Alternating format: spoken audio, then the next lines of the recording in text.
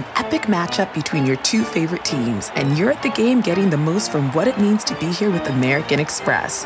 You breeze through the card member entrance, stop by the lounge. Now it's almost tip-off, and everyone's already on their feet. This is gonna be good. That's the powerful backing of American Express. See how to elevate your live sports experience at americanexpress.com/withAmex. Eligible American Express card required. Benefits vary by card and by venue. Terms apply. Angie's List is now Angie, and we've heard a lot of theories about why. I thought it was an eco move. Fewer words, less paper. No, it was so you could say it faster. No, it's to be more iconic. Must be a tech thing. But those aren't quite right. It's because now you can compare upfront prices, book a service instantly, and even get your project handled from start to finish. Sounds easy. It is, and it makes us so much more than just a list. Get started at Angie.com. That's ANGI, or download the app today. Welcome to the Nerds Podcast number 790. What's on the community corkboard? We got all sorts of fun stuff. You want to go first? Yeah, Jacqueline Novak, who is a hilarious comedian and all-around cool person, Agreed. has a new book called How to Weep in Public, Feeble Offerings on Depression from One Who Knows. It's out now, and she's really funny. She's been on You Made It Weird talking about her depression, and she really does make it funny and interesting and informative. So definitely check it out. Excellent. What else? I am running a show on Nerd Melt on March 11th at 9 p.m. called Retro Rad, and it's me and Caitlin Durante, and we are going through it's basically obscure media on Reddit, but as a show where we're showing just crazy clips from old TV shows, and then we do a Win Ben Stein's Money contest where we have the audience and our guests and everybody else compete against me in a trivia contest. And the trivia contest is actually just about jokes from Ben Win Stein's Ben Stein's Money. It's a lot of Jimmy Kimmel work. We Imagine stay if it away was- from That is Imagine if it was very, so specific. very niche, but I It's almost enjoy like it. it's in the theater in the back of a comic book store. Matt, do you have a community corkboard I item? do indeed, Christopher. What is it, Matthew? On Saturday, March 12th, 2016, at South by Southwest. In Austin, Texas? Yes, at 7 p.m. to 9 p.m., the Jonah Carey podcast. Hey, that's on the Nerd of Sports. Yes, that is absolutely right. We'll be there. I will be there with Jonah, co-hosting some sports garbage talk. Phoebes Matt Myra? Phoebes Matt Meyer will be there. Come out. It's at I like James Bonding's Matt Myra. I prefer the Frasier one. it's I at like- Drinks Lounge, everybody. Tuck salad and scrambled Drinks eggs. Lounge in Austin, Texas. That's 2001 East Cesar Chavez Street. Come see us. 7 p.m. March 12th. The Jonah Carey podcast. There's gonna be beer. There's gonna be me. There's gonna be Jonah Carey. There's gonna be That's about fun. it. Just fun. You squeezed a lot of juice out of that. And, grape. and then you can also There's gonna be- listen to the podcast on the Nerdist Network Yeah. here That's every right. Friday. I'm going That's to be right. doing beta. Is that everything? I don't want to cut you off. Yeah, that's pretty much it. Good. You have a good time. Check it out online. Yeah, I'll see you down there because we're doing the live at midnight show the Friday, which is Friday the 11th at South Friday. by at 9 p.m. We seem to be doing. We're at Parish is the name of the We venue. seem to be doing I couldn't remember the name of the, and I looked it up real fast. It appears we're doing an event. If calendar is correct, now we're going to be doing a live at midnight just for Periscope. Oh, nice. So it's not going to air on Comedy Central. I- We're just going to do it on Periscope. I'm sad that I can't be there to see that. That would be great. I'm sad that you can't be there too, but you're moderating a really cool panel. I am. So that'll be fun. Look, they sold out, so you can't come see my panels. What's your panel that we can't go It's to? Vice Principals, the new show from Danny McBride. nice. With the Goggins. the Goggins. It's supposed to be a hoot. I get to see it this week. They'll send me a link. They're still editing right now, but I'll be prepared to. Yeah, so with the spillover of people who didn't get into that, come to see at midnight. I think there's going to be some fantastic comedians there that are relevant to your at midnight interests, and we're doing it all on Periscope. And then also March 15th, that's a Tuesday, different than we normally do, beta test at Meltdown, 9 p.m. Tuesday beta test. Go to nerdmeltla.com. Why are we doing it Tuesday? Because the Monday night show, I didn't want to boot. I think maybe Andy Kindler's doing a show on that Monday. You wouldn't I hear didn't the wanna- end of it. Didn't want to boot him off, even though I could have. I would never do that. Hear me out. So we're doing. Line down, sitcom style, down the stage. You both do your shows He simultaneously. was so funny at the Improv last week. Oh I my get to do a God. show at the Improv with Kindler Oh and my Dana God. Gould and Laura Keitlinger and that's Kindler, a good and they were all amazing. And Louis dropped in. Andy is so fucking funny. He kills me. But putting a line down the middle for separate comedy shows, you just essentially described what happens at Just for Laughs in Toronto when Todd Glass and Andy Kindler do a show together at the Comedy Bar. the best. Very, very excited about this podcast. This is Michael Showalter and Sally Field. What?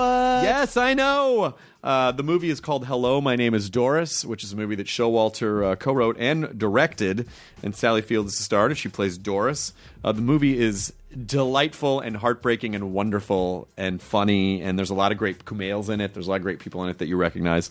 That is in theaters March 11th in LA and New York. Wide release March 18th. Go support good film. Do it. My Name is Doris. Sally Field, amazing in the film, wonderful on this podcast.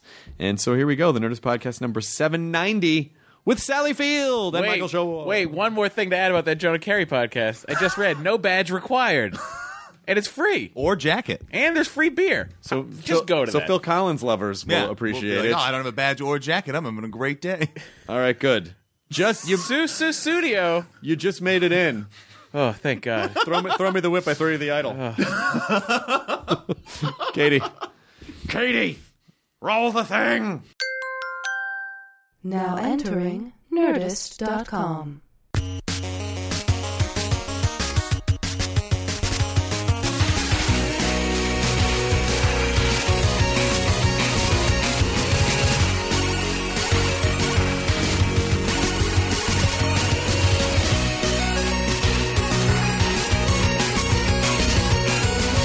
I was eating up if they're done.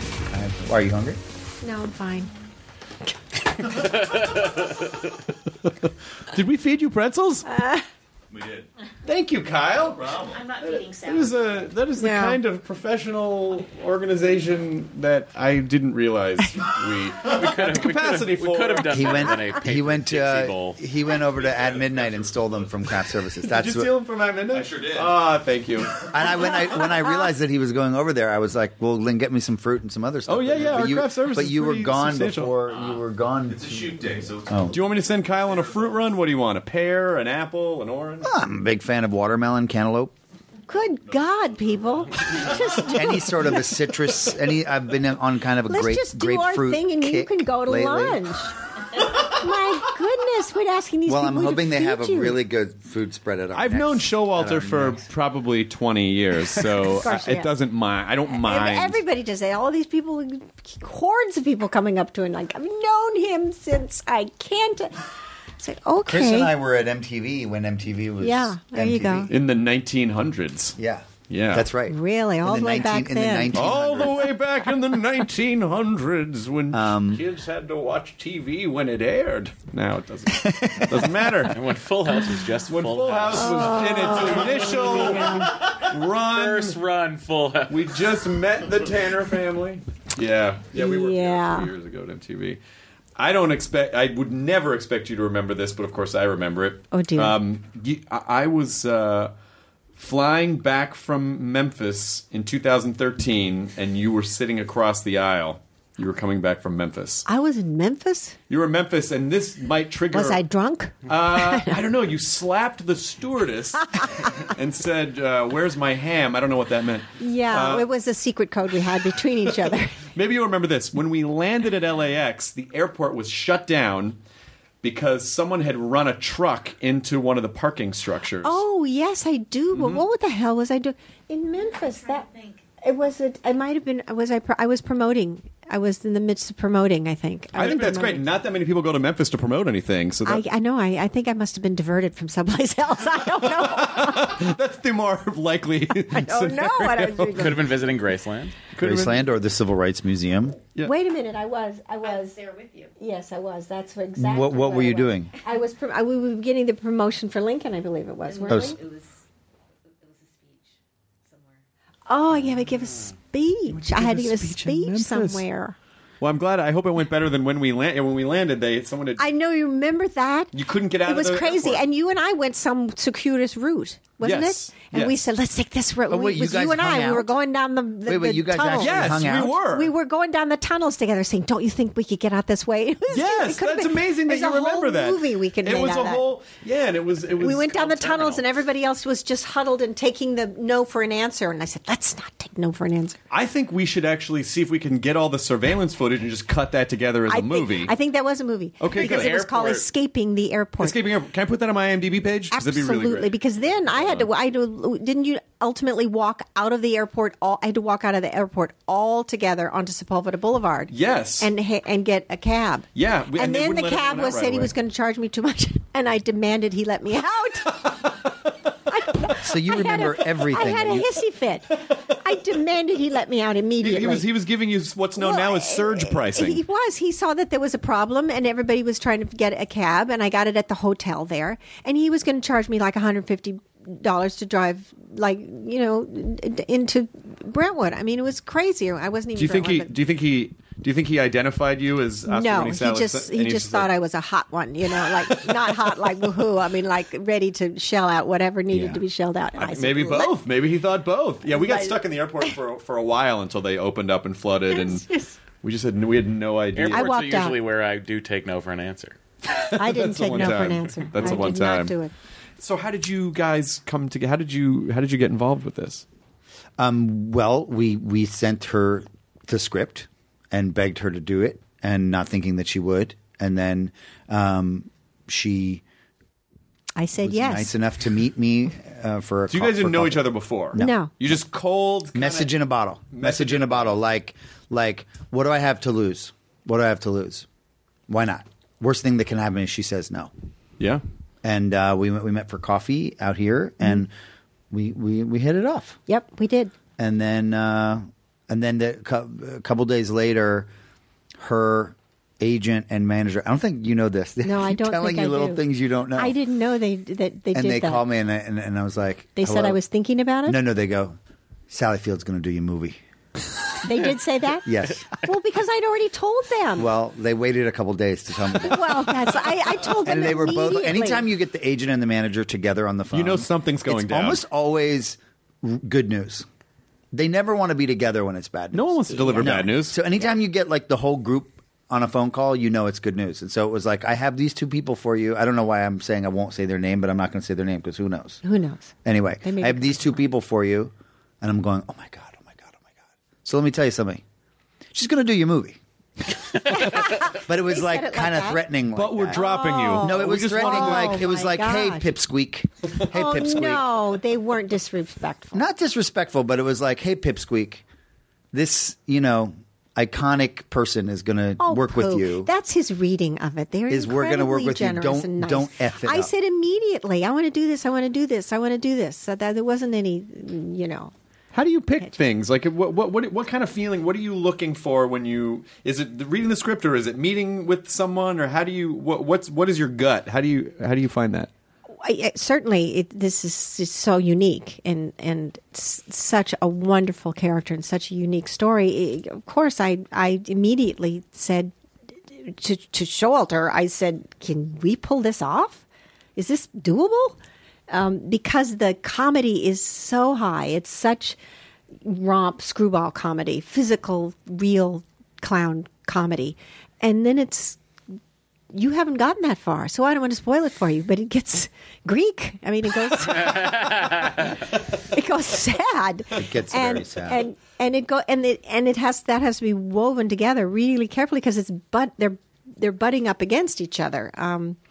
And I constantly was saying to Michael, "Are we doing this? Is this happening? Is this a blending? Is this good?" And that was exactly there. There's his face. He would just do that slow kind of nod. Yeah. We're doing it. It's happening. You just keep going. After every take, I would go, "That was it." Yeah. You'd go, "Yeah, that was it." Because he sucks you in. You're like, we're being sucked in now. The audience is being sucked in. Oh, this is delightful and this is quirky and it seems like this guy. There's something. I don't know. Well, maybe. I mean, and then you start seeing in the background a little bit, and you're talking with the therapist, and there seems to be stuff. Mm-hmm. Well, she's coming out of her shell. The character is. I was reading something about it, and it's like, her smile. She can barely even smile in the beginning of the movie. It's like almost looks like it hurts her to like but this character that Sally plays had lived her whole life kind of like under the thumb of her mom, and is sort of like goes to work and punches in and punches out and goes home, and that's what she does every day, and she's really, really quiet and sort of not used to interacting with people when the movie starts, and then she meets this John guy, Max Greenfield, and she slowly comes out of her shell, and it's a very slow burn of watching that happen to see this person like kind of slowly like getting back in, sort of rejoining the world a little bit. How do you see her? I think she's a borderline personality. I've sort of investigated that. She's on the spectrum of will she be okay or will she not be okay? Psychologically, she's a bit of a hoarder. But I always thought, and Michael and I talked about this a lot, that it was the mother that was was really an in-house hoarder. Locked inside and kept Doris there with her. So I think that letting the hoarding part go, she might have been able to do perhaps more easily than her mother ever could have. Not that I'm letting you know that she really did let it go. But so she lives in her own fantasy world. She creates this world for herself, and her whole look are all these clothes that she finds in the Goodwill, or she finds on the street, or she finds in the thrift shops.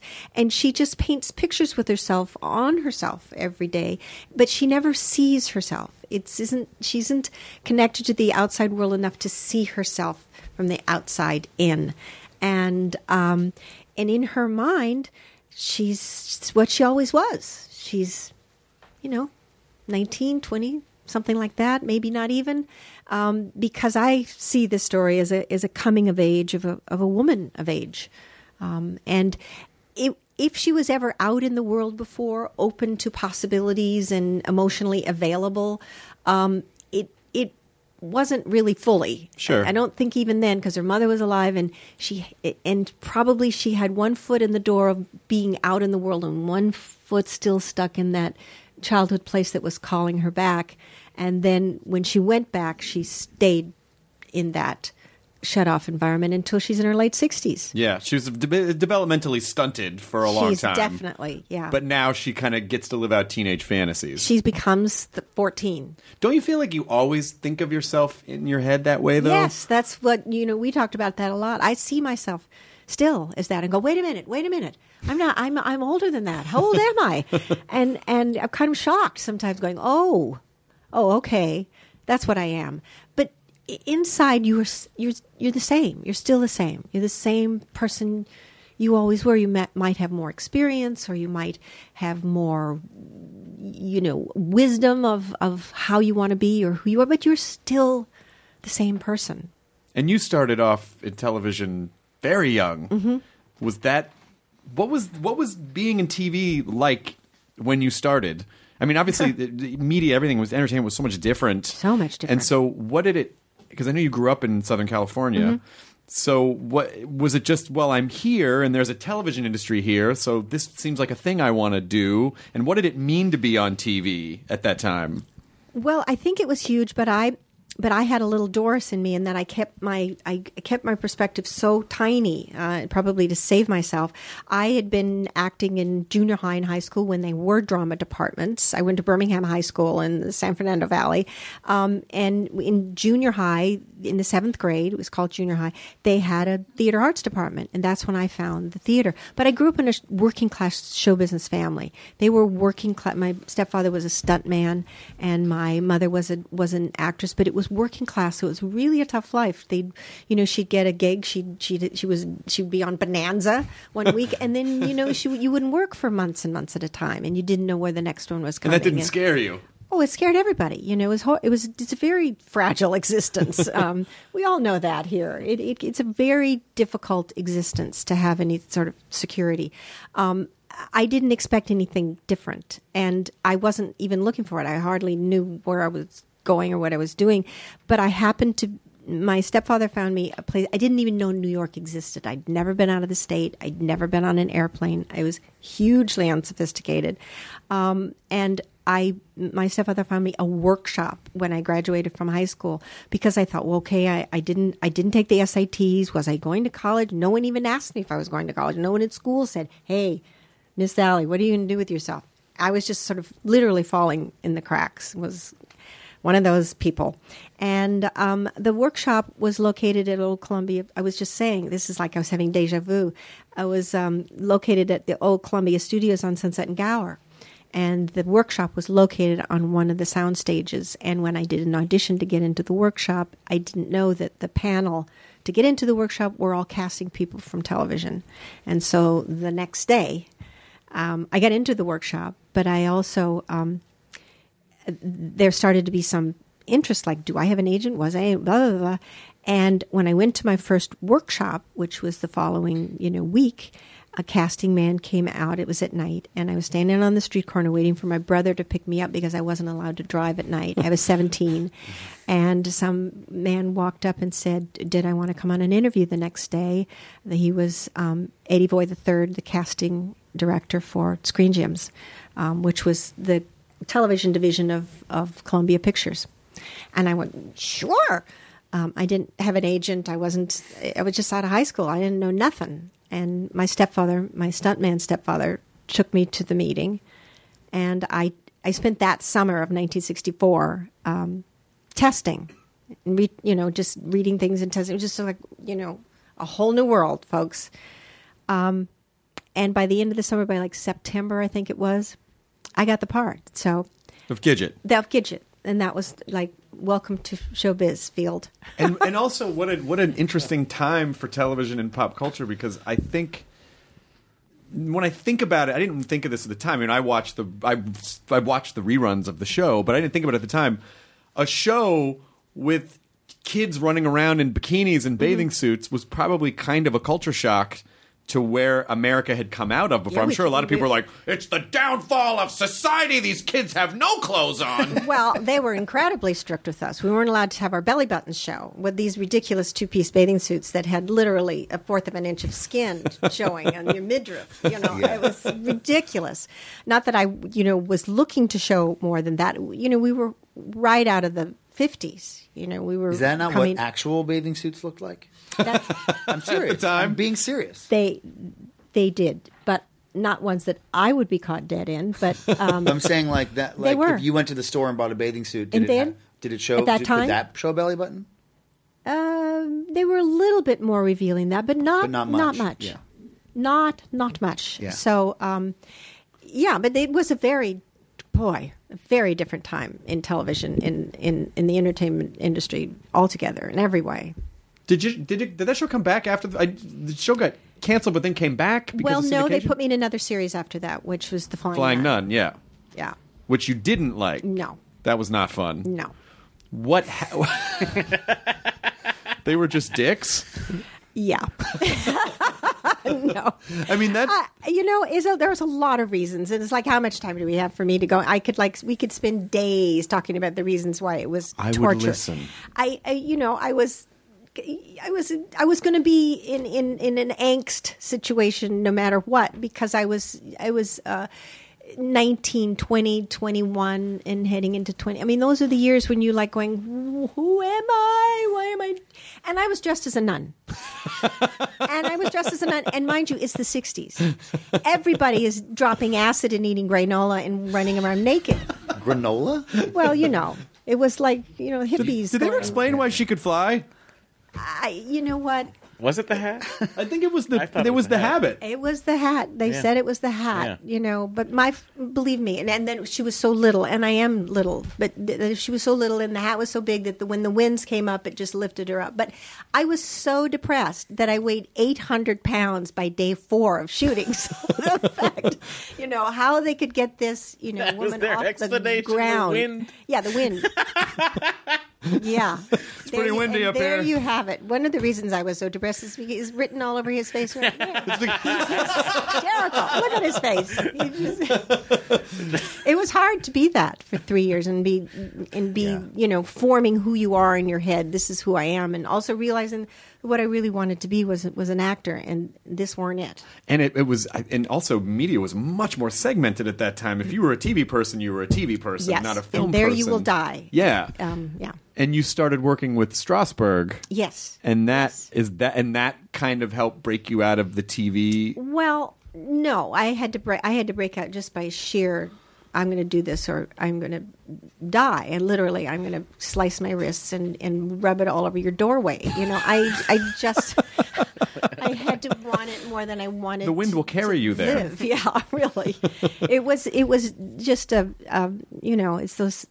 it's those moments. I really think that those moments, those times in your life when you feel you're in a deep ditch and you're never going to get out, and it's what you do during those really down times that really inform who you're going to be the rest of your life, and always do. They always are the times you get, creative. And so I just kept going, studying, and quit doing I stopped doing television. I tell them I'm not doing any more television, folks.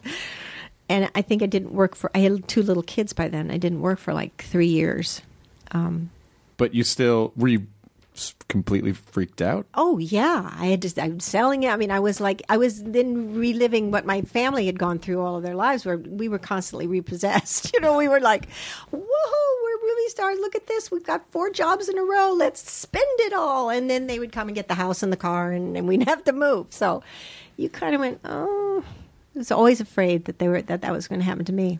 But Showalter, because Showalter's background, comedy, sketch comedy. I know. It was one of the smartest sketch groups ever, The State. How did you guys, at the time, did you ever feel like, oh, I don't know if this is going to work? Or oh, my God. I mean, yeah. The State? Yeah. I mean, because that was an amazing time for comedy in '92, because the '80s comedy boom was over and this kind of alternative comedy movement happened, and the State was really surfing that. Mm-hmm. But there were not as many opportunities for traditional comedy on television at that point, because it had been exhausted by the '80s. Completely, yeah. No, I mean, there was also no internet to make videos for. It was old school, put on a show and hope to get discovered still. MTV was an interesting place to be, as you know. But we were like a band. I think that like our trajectory as a comedy group was much the way you see a band work, which was like constantly infighting, a lot of good ideas. Well, there were like 11 of you. There were 11 of us, all big personalities, all really ambitious. None of us ever set out to be in a sketch comedy troupe. It wasn't like, what I want to do in my career is go meet a bunch of people and like be in a sketch troupe and then get a TV show. It was like I want to go to college, and I wanted to be like a cinema studies guy. Like I thought I wanted to be in academics because that's what my family background is. And then I fell in love with comedy as a kid, but then like we were like a fast burning candle is how I like to think of the State. We were really fast burning. But everyone in the State went on to do amazing things. Yes. Every single person from that. Yeah, and we pushed each other. I think a lot of us owe still having careers to just how much kind of like family brothers, a bunch of brothers competing, like pushing each other to stay in the game and to do good work and all that stuff. And so, we're still all in many different forms still working together. But I mean, I met Michael Black and Joe Lo Truglio like the first week I was a freshman in college in 1988. Wow. By the time this podcast is over, Tom Lennon will have written 3 more scripts. I gotta wait. I gotta get this done. Come on, man. I gotta pitch this shit. And Ben will have checked no emails. Your relationship to comedy it seemed like it was always important, but it also seemed like it was important for you to having to start branching off to not get typecast as just a comedy person. I don't think I ever fought against typecasting. I just fought to be able to do projects that were worth being a part of. So the typecasting wasn't part of it. But certainly it went hand in hand, because when I was trying to get away from projects that were rotten into projects that were good, it led me out of just being the cute little situation comedy girl. And as I was transitioning into an older person, older and older. But I love comedy, and comedies, I love comedy. I would, if I had a druther, it would be to do what Michael created, in that it's everything. It is both really comedic and clown-like, and then really dramatic. I think Soap Dish is one of the best comedies in the history of comedy. Oh God, thank you. People must that movie. I saw it not that long ago, and it. Aside from like Robert Downey Jr.'s shoulder pads, the movie completely holds up. The comedy in the movie completely holds up. Yeah, that was and great fun and just inspired lunacy, complete and an inspired lunacy. I don't know if they are there just like weird ensemble madcap movies anymore? I feel like it's not. Everything's so kind of linear now and gritty, and but that where you just had an ensemble cast of all amazing performers and you throw them together with a good, with just like a good solid joke base. Yeah, joke. It was just one joke after the other, and everybody is shot into space. We're all on some sort of weird drug because the energy level is way up from the get go. It was exhausting, actually. I mean, when you're doing something like that, or you essentially you just have to trust. You trust the director, like, okay, I guess this is all gonna. I mean, do you ever act outside your comfort zone because you feel like, well, this is what they want, or is there a push and pull? Like, I think I should do it this way. It's really hard for me to go and commit to something that in my core doesn't feel that I can't find the land that it lives in. I find that very difficult. I've really then become so difficult to work with. Well, what about when you were doing None? Well, yeah, that was. What was that like? It was hell, but it wasn't hell because they were asking me to do things that were, in a land that I couldn't arrive, like asking me to do emotional things. It was the nonsense. It was spouting utter and total nonsense all day long, every day, from before the sun went up till after the sun went down, in a nun's habit. So, there wasn't ever about anything human. Yeah. It was, some robbers had come to the island and, we're going to take the thing. And then Carlos was going to. So what? Carlos? Yeah, never mind. You had to have been there. Because I definitely feel like whether in almost any kind of thing, to do something that's not. That I don't believe in on some level is painful. Mm-hmm. It's excruciatingly painful. Yeah, but that's why whether as a writer, in the limited experiences I've had as an actor, to try to do work that you don't believe in it. Even it doesn't have to mean that it's shedding light on the human experience, but just that you believe in it. Yeah, and you don't do that. I'd rather do something else. For me, if it's going to be this, I would actually rather go do something else entirely, or not do anything, or not do. Yeah, well, no, I would go be a try to go be a cop or something. Oh, like you mean a whole nother occupation? A whole other occupation, not another project. It's not worth it. So you're playing a cop? No, I'm a cop. Oh, in my mind, I'm saying that pain of I have an idealistic thing of that I'm going to do something good, and if it's not that, then I'll go do something else that could be good. You'll make a living some other way. Yes, and you just need to be happy. You just need to be happy. You need to be able to look yourself in the mirror every day and go, "I'm okay with what I'm doing." Well, and then on some level, what I'm doing has some value. Sure. Yeah. But from what perspective? Like what value? To some internal part of me that thinks it has value. Can you see Showalter being a police officer? I could be a detective. I could be. You could just be a detective. I could be a detective. Can I be a detective? I was in this really great sketch group. Sure. I want to wear a trench coat. A lot of unsolved murders. I want to wear a trench coat and the hat and the notebook. I can see you being one of those police officers, those cops that direct the traffic. They kind of Sally. like this with their hands. Sally. No, she's saying you're a good director. It would be great. No. Let's try to. She's taking a pot shot at me. I can't see you coming in with a gun and saying, "Everybody go to this." I said I'm a detective. Okay. Well, I'm an investigator. Even then, you have investigator. I'm an investigator. All right. At a desk and a thing. No, I'm. No, you're in the field. I'm what's his face from Law and Order? Lenny. The tall. What's his name?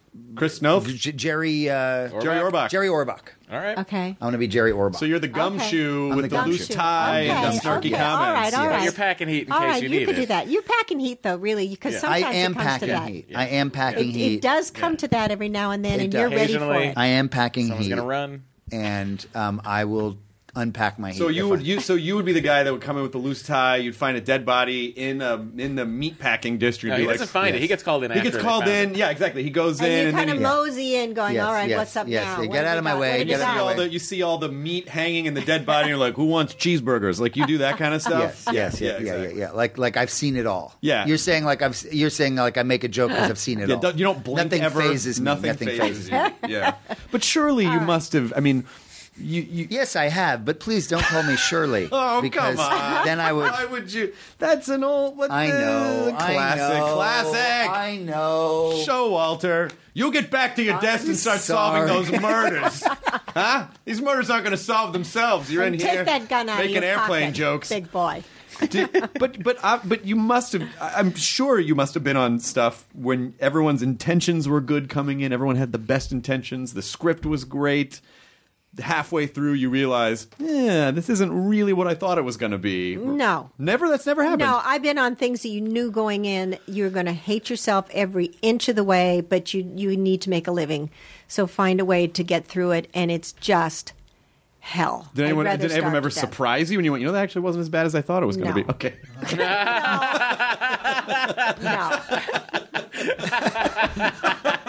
Not a one person. Not even one teeny? No. Okay. All right. Maybe just a sang. Well, what happened in between Nun and having kids and then Sybil? Like what broke that? I worked my way into because I wasn't even. No one had got me on a list. I couldn't get on a list to get in the door, much less get to the reading or get through the first meeting with the casting person. I couldn't get on a list. They didn't want me in the door. But a casting woman who knew an actress that I had worked with, and also I was working at the Actors Studio all the time, and I was doing really kind of outrageous. I was doing the respectful prostitute at night, and I was doing the Flying Nun in the day. But, there were some years that went by here, but I was still working at the Actors Studio a lot. And I think at that time, the Actors Studio was really an interesting place here. There was so much, so many actors were coming out of it, and who were really good actors who were working in film at the time. And this was in the 70s. Now we're already into like 75 and 76 and those years. And what film was at that time was changing, and Easy Rider was coming in, and Five Easy Pieces, and all of that sort of they were pushing the envelope of what American film was, taking it out of that real glossy look of the early 60s and the late 50s and into a grittier look of Alice Doesn't Live Here Anymore, and all of these things that were coming out. And Bob Rafelson had a movie, and the casting director knew an actress that I had worked with, and the actress had said to the casting director that they should let me in, that no one really knew what I was. But I went into the meeting and could hear Bob Rafelson yelling at the casting director from the other room that how dare she waste his time with me. So how do you push through that? You get really frigging angry, and by then I had learned how to what the art of an audition was. Even though I had never been on an audition, I'd never been allowed. Only audition I'd ever been on was Gidget. After that, I was never allowed, and but I had trained then. I'd been working, and I knew what the audition was, and I knew how to harness that. I knew how to use that. I knew what to do. I knew that they were never going to hire me. They had to think they were hiring the character, and they had to think that everything I had done before was just one heck of an acting job, because really I was this little, floozy girl that worked in a gym that, was really just a really a girl that just couldn't wait to do all the things that the Flying Nun never thought of, Mm-hmm. So I just had to be that character. I had to be that. So it wasn't the audition and you go into a reading and then you take your moment and you read the scene. I had to be that 24 hours a day. And they thought, whoa, wait, this is really? And that's who Gidget the Flying Nun was? That's surprising. That is mentally exhausting. And mentally exhausting and infuriating and exhausting.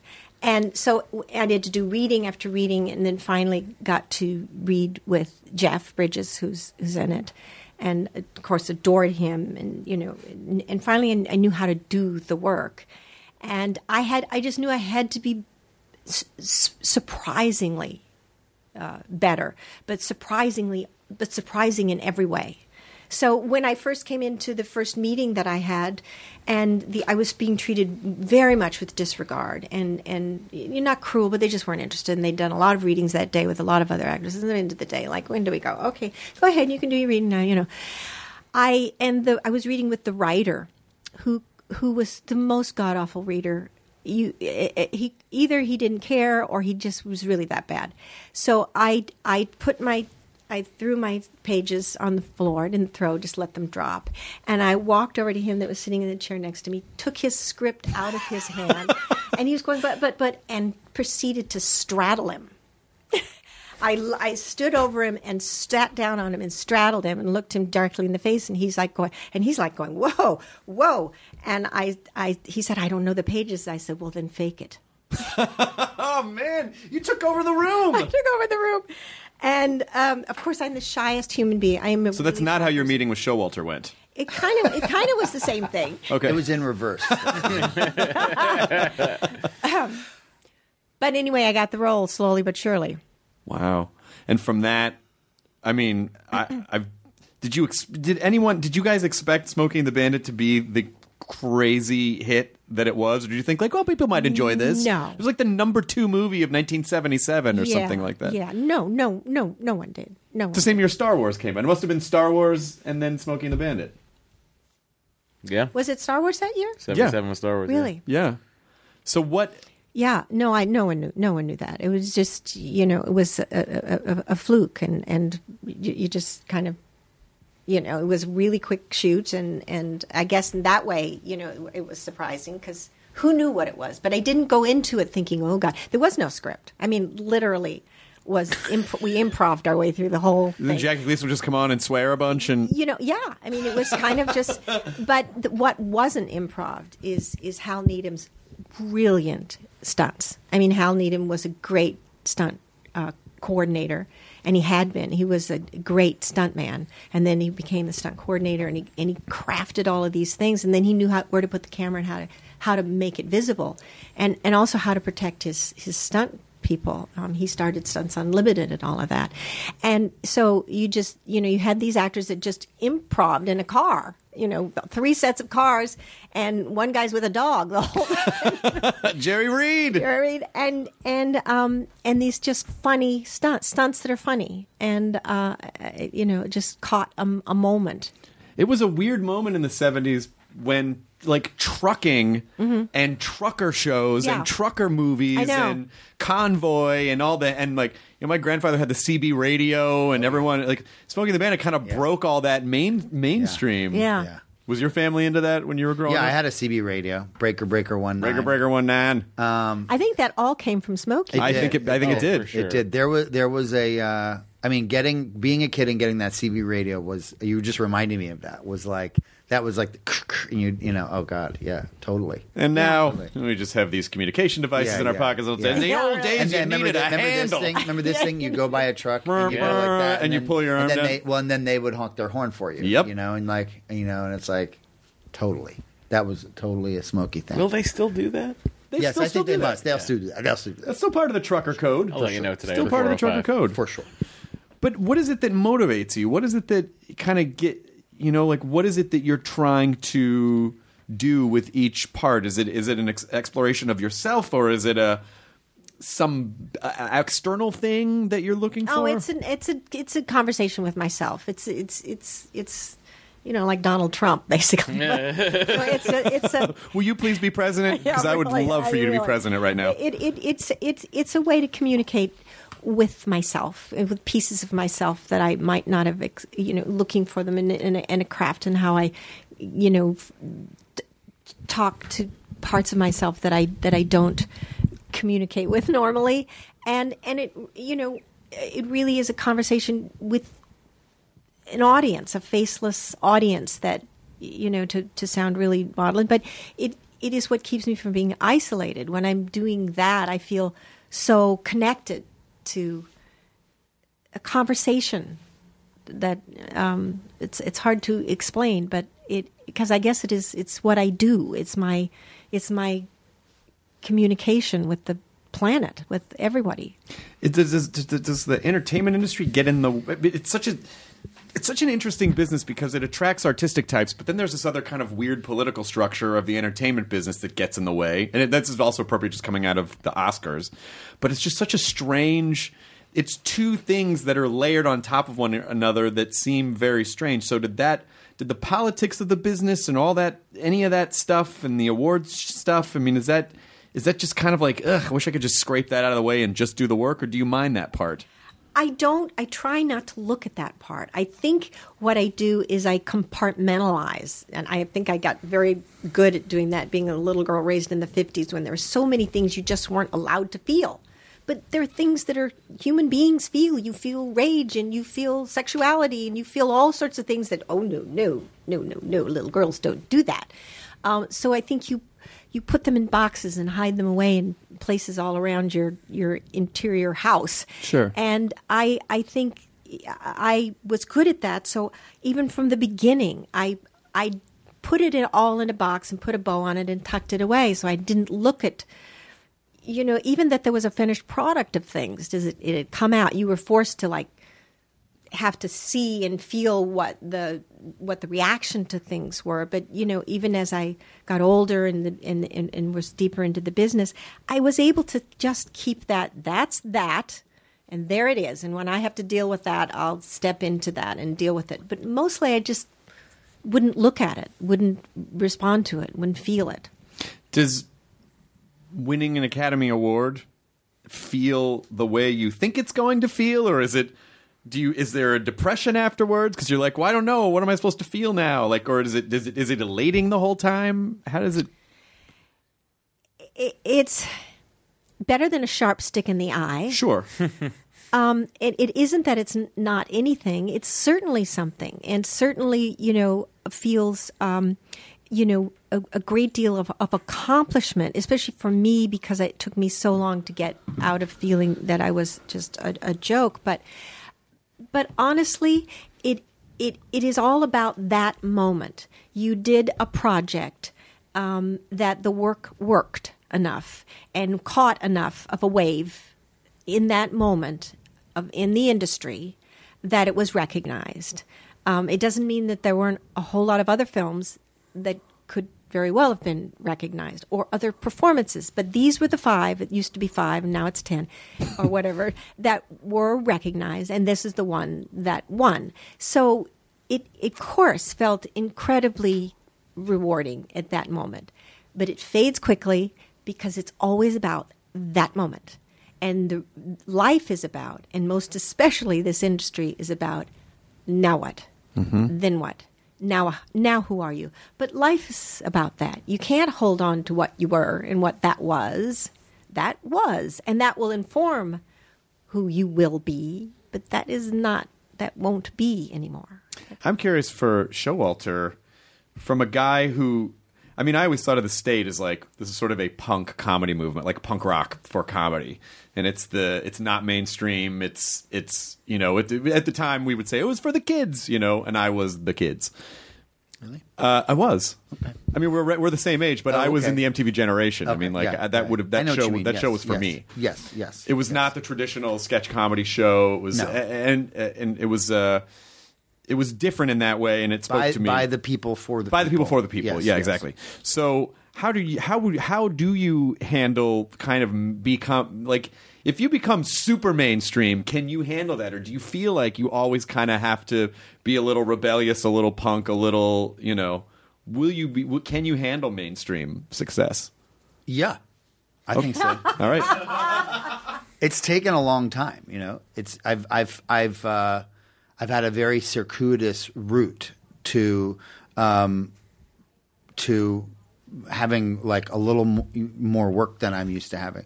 And I wouldn't say I've paid my dues, but I've like thought about it a lot, and I've through trial and error, really honed in on like the kind of career that I'm pretty sure I want to have. And there's a version of success in a mainstream world that I could participate in that could work for me. Sure. And I think I've figured out a lot for myself just on a personal level, just, dealing with personal life stuff to where maybe before I couldn't handle it, and now maybe I can, just in the more of the way of, to a lesser degree of what Sally's talking about with winning an Oscar, which is like if I won an Oscar, I'd like, I can't say on the air what I would want to do. Well, you can say anything. It's a podcast. It's the just internet. use your imagination. Yeah, okay. Oh, wow. It would be like That's just really what you would want to do with the Oscar? well, sure. It would be like I'd want to I'd want to it's something I wouldn't even do, but I'd want to Al Pacino and Scarface or something, a giant mountain of cocaine and right, and like and like a big kind of thing. and like That would be a and the like last a thing I'd like a wanna machine gun and just like like I hope someone. Here you go with that gun thing in your pocket again. Yes, Jerry Orbach. He just Showalter just wants to be famous enough so that it's not crazy for him to wave a gun around. That's Showalter. Yeah, I tell you what. No, and for what it's worth, I couldn't hate guns more for what it's worth. But like you have a little bit of success, and it's like you I think I'm at a place now where like I could take that in stride. I take that in stride. I know that it's not that in the grand scheme of things, it is like, okay, so I still gotta drive home in traffic and deal with my family and my obligations and that.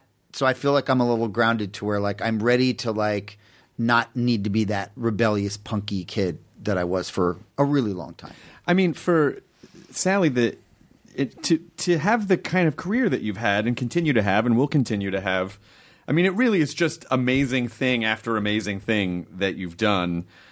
And I just, do you have a really strong sense of who you are and it's separate, kind of what you were saying, separate from all the film stuff, and you're comfortable with yourself? Do you feel comfortable with yourself? No. Really? Not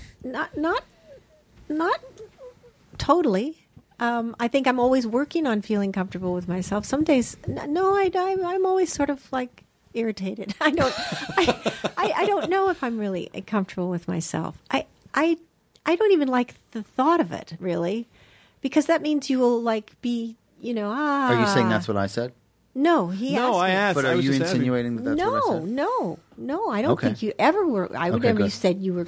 I'm paranoid. That you said I take back what I said. I take back what I said. It's too late. I take it back. No, it's too late. No, we'll erase it. Words have power. He can erase it. You can't erase it from Sally Field's brain. Wait a minute. That I think that you said that you were comfortable with yourself? Well, do you think I'm comfortable with myself? No. Okay, good. Good. Judging by the fact by how many times you asked that question, I would say the answer is no. You're the most uncomfortable with yourself of any human being I've ever I just think it's so easy to spin off the rails. Particularly in the mercurial business, and like you have ups and you have downs, and you have things that you spend a lot of time throwing your emotions into, and sometimes they don't pay off. And so, what pulls you back and keeps you grounded? I guess is probably the better way to ask that question. Probably if I don't know what really. I mean, we have to really figure out what the word grounded means. But I think because I'm so close to my children. They've always been my home. Yeah. That was my safe place. And that's that outside world, and that can just like go there. And here I have all of them, and grandchildren, and so that's where I live. But also, I'm really a hermit. I'm very much like Doris in that I'm really antisocial. Sort of notoriously. Oprah once said that. I think it was Oprah who said this. You get a car, and you get a car, and you get a car. She said that. She did say that too. That like success and fame will make you more the person that you already were. Right. So if you're like a jerk and you get really famous and successful, you'll be an even bigger jerk. Yeah. And if you're a good person and you get really successful and famous, it forces you to be an even better person. Maybe, yeah. I guess I can see why that. I think, and I've found that to be true. Really? I think so. That yeah, you have to kind of step into the shoes that you believe are the shoes that you should be wearing.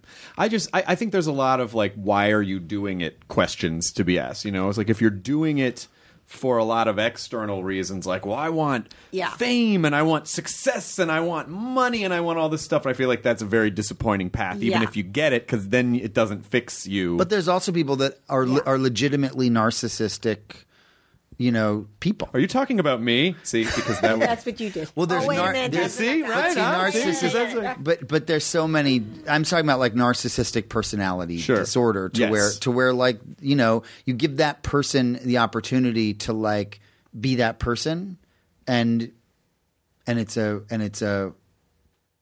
you're confronting that. I think the business can be very difficult for that reason, because it doesn't, sort of like you were saying, at a certain point, boundaries become a little less clear, and it's interesting because I feel you had your kids fairly young, didn't you?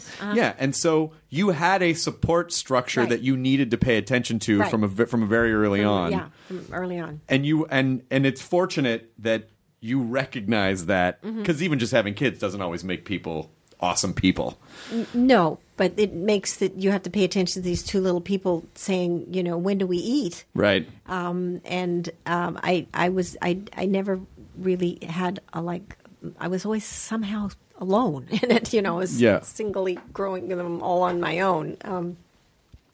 So, it certainly changes your focus. And that becomes really where you're home and but I agree with you. It really is about, why are you doing this? Why have I been in this business for? Why have I been doing what I do by hook or by crook for 52 years, or going on 53 or something?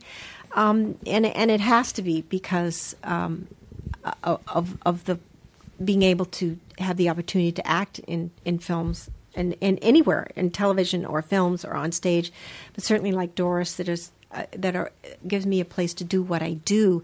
And if it's ever been about, I want to be famous or I want to be rich, forget it. Then you're going to get crushed, because that ain't going to happen. And if it does happen momentarily, it's not going to be there for long.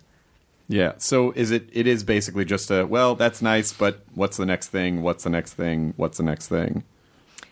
Yeah. Or taking the downtime and using it in a creative way. What do you do in your downtime that's not... I suffer. Are you a shark? Do you have to keep moving? Well, I do. I keep moving, but it may not be in the business sense. I don't keep moving because I'm like, hustling and looking for the next thing. I keep moving. My kids would always say, I never sit. I'm like sweeping, and then I'm like doing the windows, and then I'm saying what's to eat, and I'll do something. Do you have, besides My Name is Doris, and besides family and human things, what's your favorite thing that you've done where you look back and you go, I am so happy that worked out? Do you have a favorite project or a favorite thing, or is it just shades? What would it be? I don't know. There's a million. Like I went out into the wilderness. And No. I mean, one of your movies. One of your movies. Oh, I thought you meant what thing out of show business? Is it Forrest Gump or Steel Magnolias? No, I thought you were saying what. Could be the blooper reel from Smokey and the Bandit. And not show business and not your kids. What thing have you done that you're most proud of? I'm going, well, what would it be? I was saying outside of My Name is Doris, which I'm sure in front of Michael you would say is your favorite thing.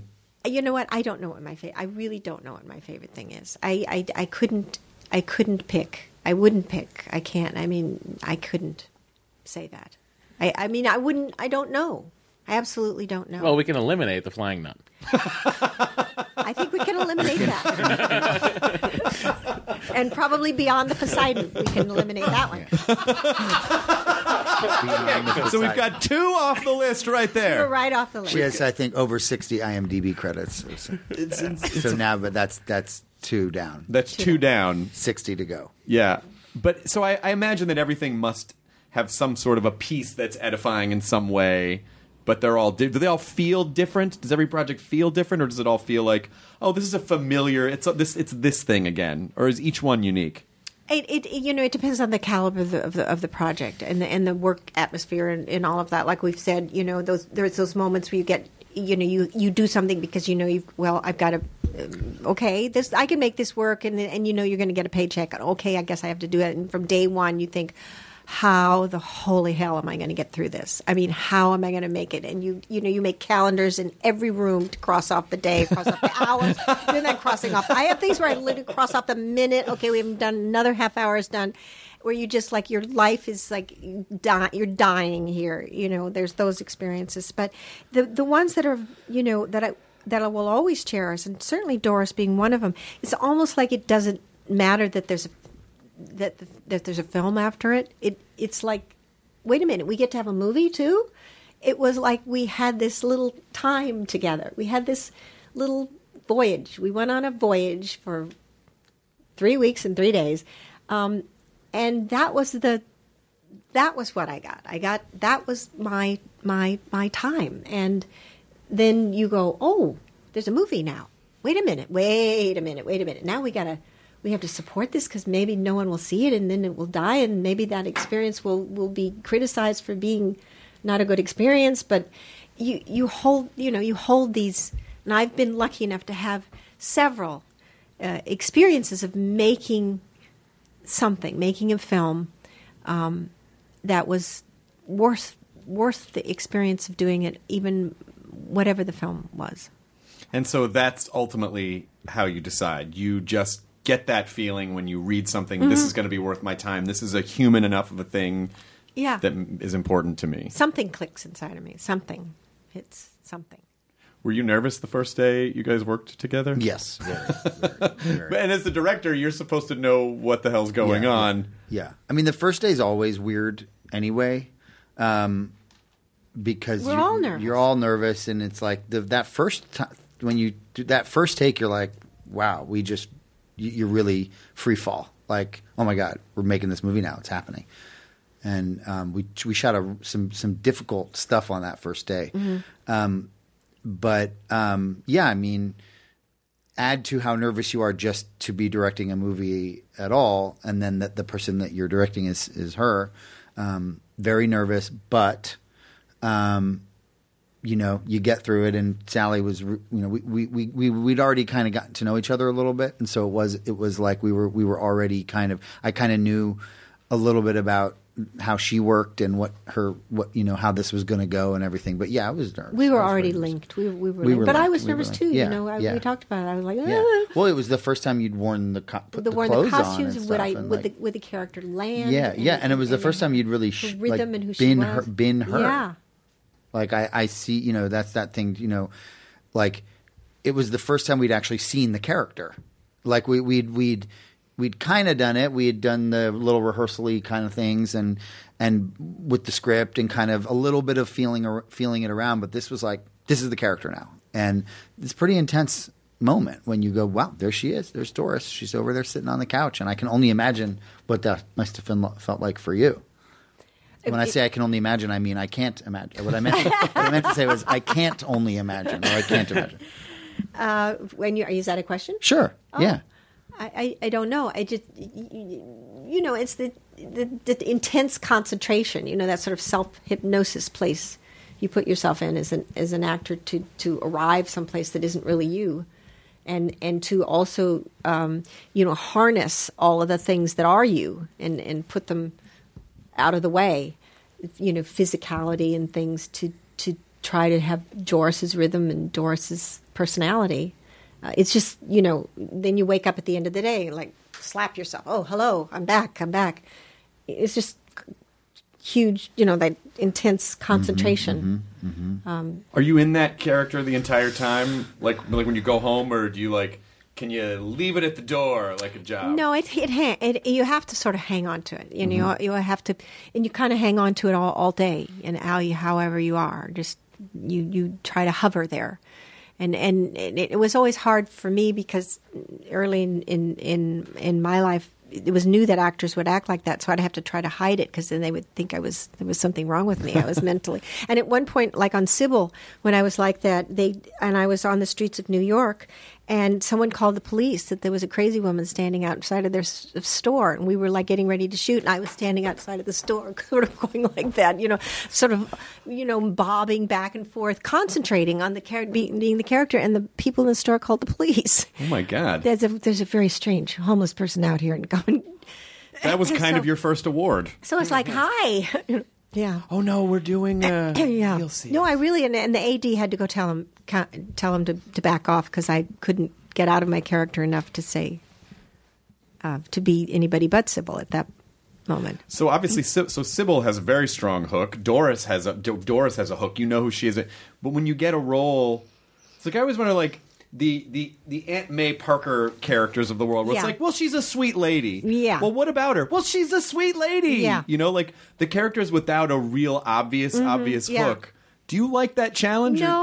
No, that was hard. I was really there. I loved Andrew just to pieces, loved him. But I was really there because my first producing partner was Laura Ziskin, and I loved her. And we made Murphy's Romance together. It was her first film, and then she went on to do just gobs of stuff and be a very important woman in the industry. And we knew this was going to be her last film. She was dying of breast cancer, and she had fought hell of a fight, and at the same time really raised she was a hero. She'd raised all of this money and brought these research doctors together, demanding that they talk to each other when the doctors were competitive with each other and wouldn't bring their research all together to try to combat this horrible thing, which is breast cancer. And we knew that it had come back and that she was not going to win this time. And she called me and said, we're making Spider-Man again. And would you be Aunt May? And I was doing a television series at the time. I was doing Brothers and Sisters. And I said, yes, I'll be there. I didn't read the script. I didn't know what it was. I didn't care what it was. I needed to be there. And I was. So every day was fine. Yeah. And I got to work with Andrew. Yeah. So it was fine. Better than fine. I got paid. You did? Yeah. But you also did that. You also did something for your friend, which was... Yeah, and so I was super glad to be there. So as we're sort of winding this down, first of all, everyone should know that My Name is Doris opens 11th, but wide March 18th. Yes. If you're wider March 18th. Yes. Do you have any last nugget of wisdom that you can leave with people? Just something... I mean, as someone who has... Just hearing all the stories of you came up against this wall and you figured out how to get around it. You came up against this and you got angry and you yanked the pages out of the... what is it? What's the fire in your, I think my manager would call that the fire in the belly. What's your fire in the belly? How do you keep pushing through and pushing through and pushing through no matter what? I think the real question is, how do you quit pushing through for me? I mean, how do I just say, okay, that's enough. That's fine. Thank you so much. I don't know. I don't know. I'm not really sure what's next, even though I kind of know what's next, but I'm not telling you what it is. Please. I know. Okay, I thought that would work. No. I gave Puppy Dog Eyes. No. It didn't. No. But I don't know. I'll just keep going until the flame dwindles and I decide to sit down. And or I just can't find a spot to put myself anymore. I mean, it's clear that would only happen if you just didn't want to do stuff anymore. Well, if you were that's this just very nice. Isn't fulfilling anymore, or you didn't want to do it anymore, or whatever. Well, that's very nice of you. I keep saying we ought to do Doris too. I'm saying she goes to Paris and goes to the catwalk. I'm writing it we're writing it as we speak. The designers find her. She's the but then it goes to her head. She gets very successful. Doris is such a great character. I think you should do a series of films that'll explore. Each sequel is a different genre. So there's like a horror. Then there's a sci-fi Doris. Then there's an action Doris. Doris gets marooned on Mars, you mean? Yes. Well, I'd like to do with Doris what we did with Wet Hot, which is we get Sally and Tyne Daly and Caroline Ahrens, and we go to Netflix and we do a sequel on Netflix. That would be fantastic. Is there a genre that you haven't? Is there a genre that you would like to do more of? I've never really done any horror stuff. I don't really like. I won't know that I want to do, but I do really good horrors beyond belief. Good. Yeah. I mean, please, Alien, all of that. I mean, that's horror. I mean, it couldn't. It's my favorite thing. I love, the Hitchcockian sort of. I would like to do gothic I've never done that kind of sort of stuff. I mean, period. But except for Mary Todd, she was pretty gothic. I don't know. Mary Todd Lincoln was pretty gothic. Wasn't she? She was a dark character. Yeah, she was. It's a very dark character. But, well, you've both been amazing. And I'm very proud of you, Michael Showalter. And I hope that Chris. doesn't sound arrogant. Thanks, Chris. But just, it's one of my favorite things, and maybe you feel this way too, is like when you start off with people and you notice, like, oh, there's those people, I like them. And then you kind of see when you get to be in the business for a little while and you see like, oh, you're doing great and it's kind of nice. It is? That's unusual. Really? Because there's a lot of people that go, if he's achieving something, it means I must be losing something. No, those people are horrible. Well, I have a bitter resentment. people. I have a resentment towards you because I've done At Midnight twice, and I go on knowing this is going to happen. I'm always And you got eliminated. first both times. I tried. Like I'm that guy. I'm the guy that gets eliminated first on. Can I tell you? There's the trick to At Midnight is I've the been buzzer. told the trick. It's the buzzer. The buzzer, the game show element of that show really works. If you lean on the buzzer and you get answers in faster, that's the trick. The last time I did it, I really felt like emotionally defeated. Bereft, Yeah, huh? I was like, I can't do this anymore. Well, like, you can come back on and give it. And can you rig it? Yeah, I'll rig it. Can you rig it so that I at least make it to the Yes. showdown round? Thank Yes, you. I promise the Thank next you. time you come on that we will. It'll be rigged. We will Isn't do that. that a We will do that for you. happy No, it won't be rigged. It'll just work out well for you. Okay, good. All right, just say that. It's not rigged. It's just the universe is smiling on you. Sally Field, Michael Showalter, thank you for being here. Enjoy your burrito, everyone. And thank you. Thank you, Chris. Now leaving Nerdist.com. Enjoy your burrito. This episode of the Nerdist Podcast is brought to you by The Bronze. A film starring Melissa Rauch, Gary Cole, Thomas Middleditch, Sebastian Stan, Cecily Strong, and Haley Lou Richardson. The Bronze opens everywhere on March 18th, only in theaters. Go see it. The Bronze. Welcome to Pura, the most pristine, safe, climate-stable city on Earth. A haven amidst the wreckage. Here, you're safe from heat domes, superstorms, water bandits in the outer lands. There's no crime in Pura. No murder, no suicide. And best of all, there's no cost to join us. In Pura, we promise to keep you safe. They killed her! You took everything! In a world that doesn't feel so safe anymore, we're waiting for you. Here, in Pura. The Last City is a new scripted audio drama from Wondery. Enjoy The Last City on the Wondery app or wherever you get your podcasts. You can binge all episodes of The Last City right now, ad-free on Wondery Plus. Get started with your free trial at Wondery.com/plus.